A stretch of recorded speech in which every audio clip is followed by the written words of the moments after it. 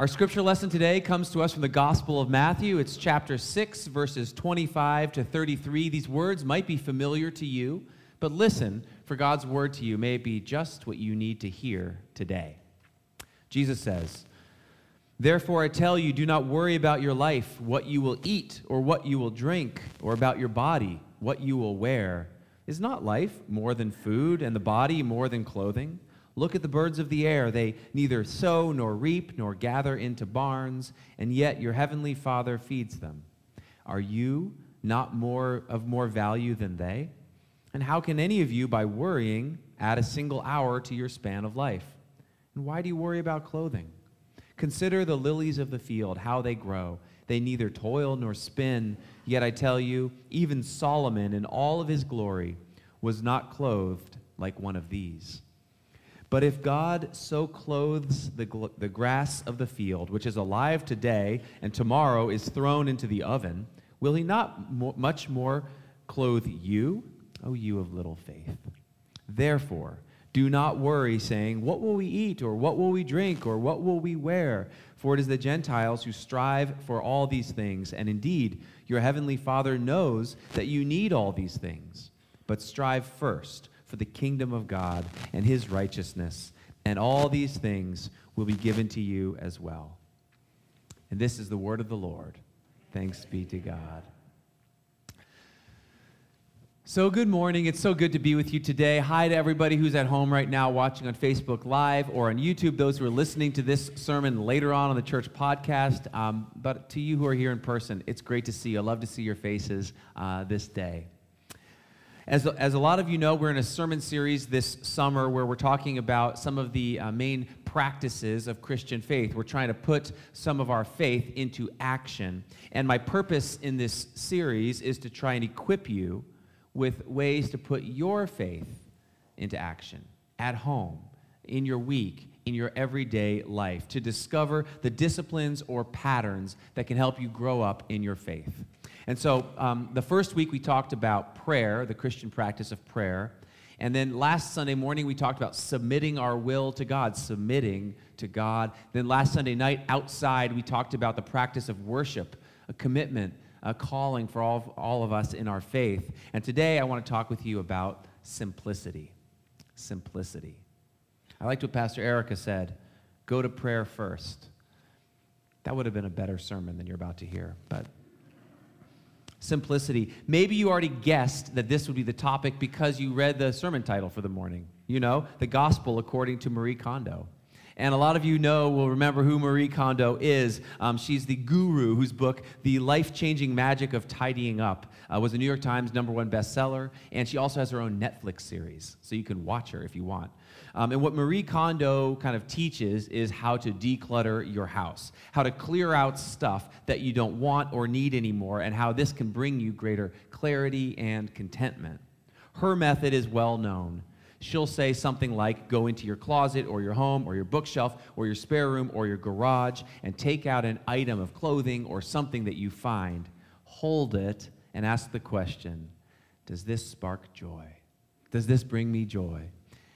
This thing in my hand, and if it does, you keep it, and if not, you throw it away or give it away or get it out of there. She does not ask, do I need this? Because we are very expert, you and I, at saying, well, one day, someday, it might be that I will need that thing, and so I'll keep it on my shelf forever. And someone just nudged their spouse. I saw it. Instead of that kind of do I need this, she talks about joy, sort of that deeper emotional response. Of course, we know that there's spoons in your kitchen drawer that you need. We all need spoons in our lives. But the point that we're trying to explore today is about how to simplify our lives. How to simplify our lives. Maybe those words from Jesus were in her mind when she wrote or in what she was doing. Underneath her thinking, he said this, do not worry about your life, what you will eat, what you will drink, about your body, what you will wear. Is not life more than food and the body more than clothing? And why do you worry about clothing? Jesus really knows us. He knows that we worry about clothing sometimes. It's as if Jesus and Marie Kondo want to come into the closets of our lives and get into our garage, look in our spare room, see our workspace and how we arrange it. They want to ask, do you need all this stuff? Does your way of life or your lifestyle really bring you joy or hope or love? Are you hurrying and worrying your way through life? And if so, maybe there's a better way. So this week, for the sake of sermon research and because I like to practice what I preach, I organized and cleared my closet. Okay? I didn't use the Marie Kondo method. I just said, this clutter is stressing me out. That was an honest statement. And I look in there, and it's like a jungle of confusion. Things are on top of each other. It's all mixed up. What is happening in here? And so I was as cold-hearted as I could bear to be. I filled up 2 big plastic bags with stuff from my closet. An old college sweatshirt from my ultimate Frisbee team. Oh, I wanted to keep it forever. An African print shirt from one of my travels on the continent. It just didn't look right. Soccer jerseys, too many, more than I could ever wear in my entire life. A lot of soccer jerseys. Jeans that were shredded, but not in a cool way. You know what I mean? Pants that fit some 20 years ago.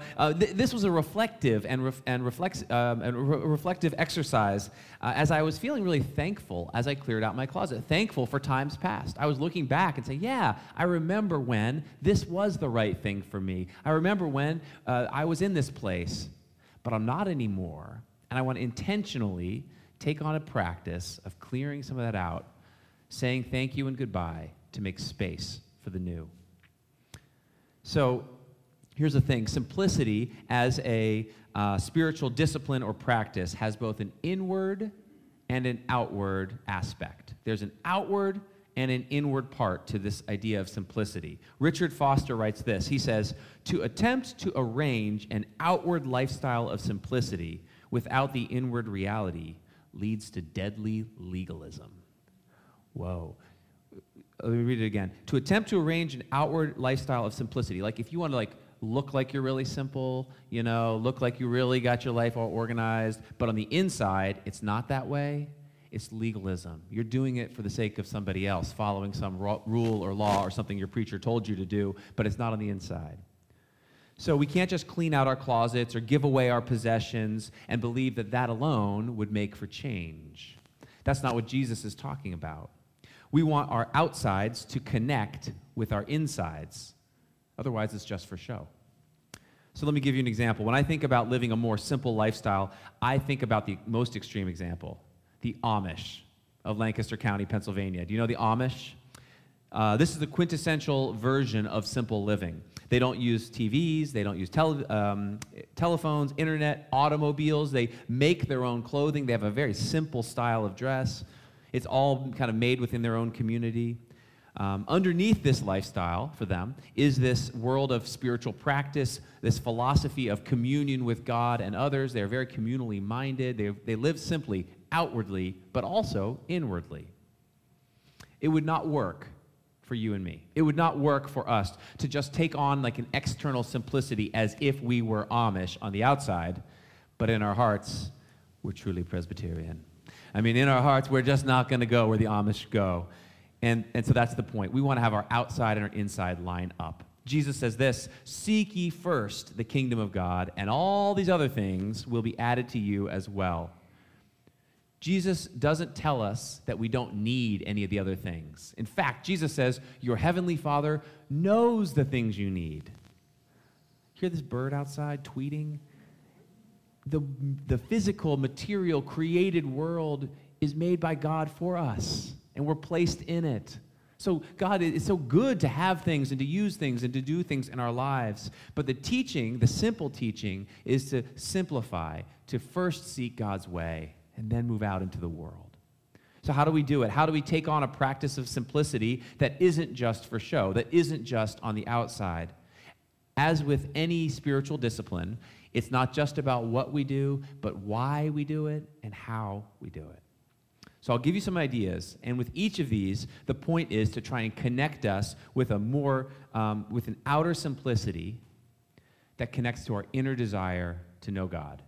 So these are outer practices for simplicity that are meant to connect to our inner desire, our heart, to be with, to know, to grow up in God.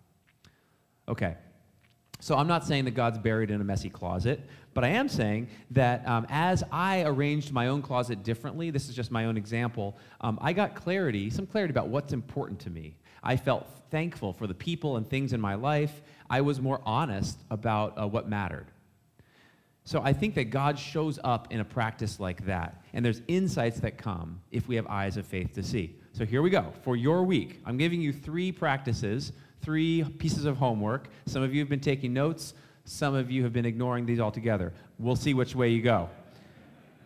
Then we'll have a sheep and goats sermon after that. Okay. First practice for simplicity is to do what Marie Kondo does, tidying up your house. This is real. This is real.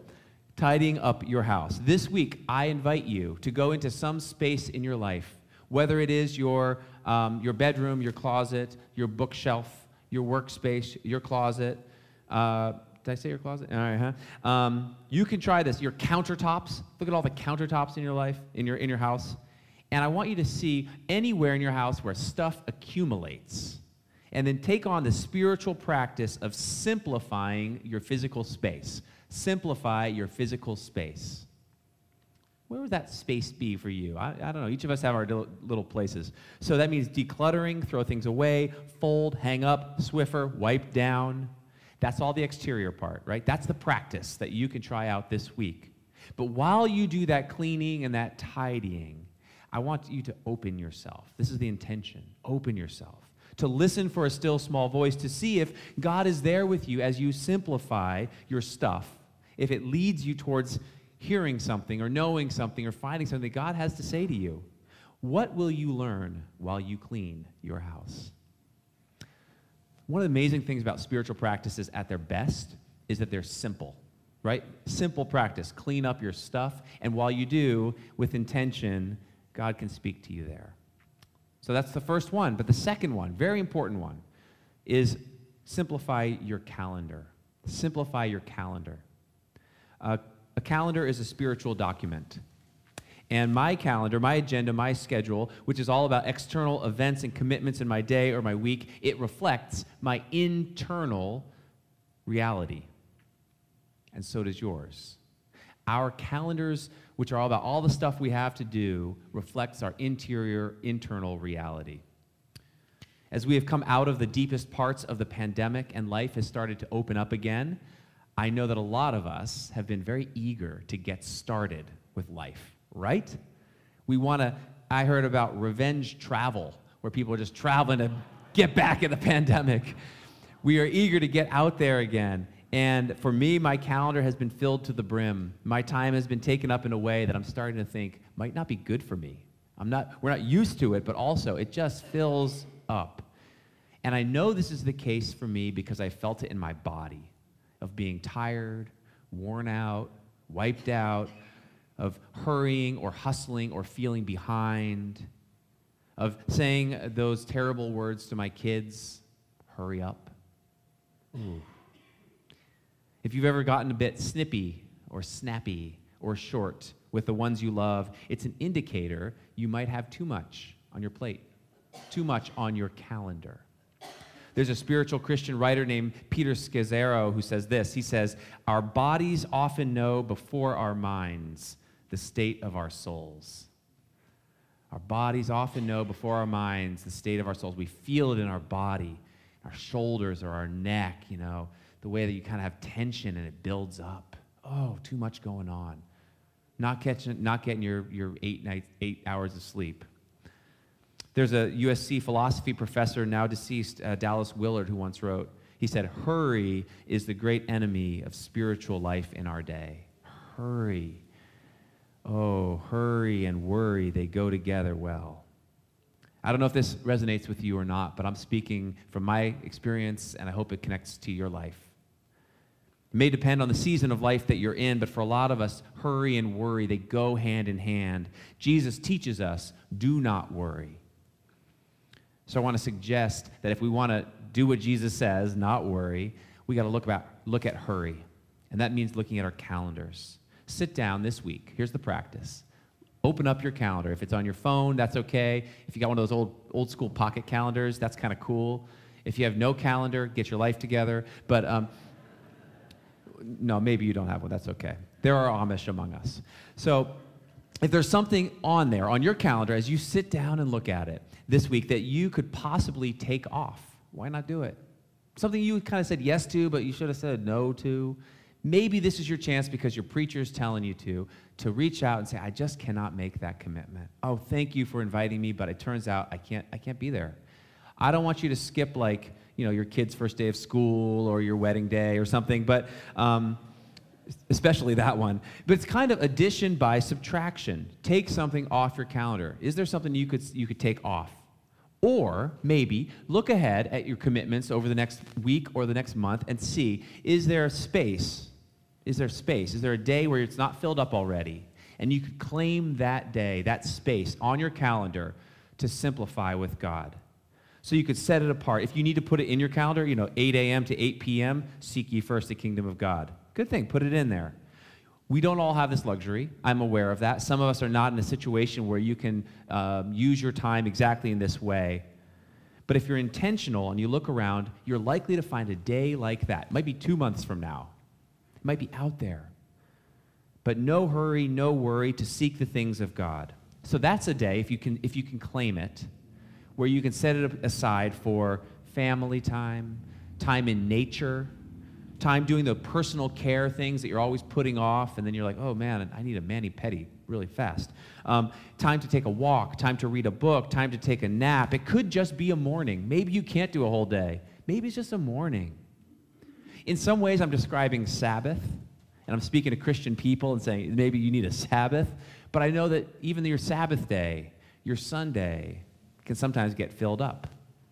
Anyone going to a choir party later? Anyone here early setting things up? So we all have commitments in all of our days, but I wonder if there's a day, a half a day ahead that you could look at your calendar and say, let me claim that to seek first the things of God. So simplify your space, your stuff, your living place. 2, simplify your calendar. 1 more. 3, simplify your technology. Simplify your technology. Now, don't worry, we're not getting full Amish here. We all live in Silicon Valley. We use technology every day, every week. It's a good part of our lives. It's fine. But the more that we pursue or seek to pursue a simple life with God, we want to gain clarity about where is God in my life. We need to focus on our tech because technology has the ability to distract us. Technology can distract us. So one practice to try out is that when you come home, take the phone out of your purse, out of your pocket, wherever it is, and plug it in and leave it there on the table, right? Set it aside. Don't carry it around with you. Don't have it accessible to you. And the point is to be present with the ones you're with, your spouse, your partner, your children, the others in your household, or yourself. It's easy to get distracted by your phone.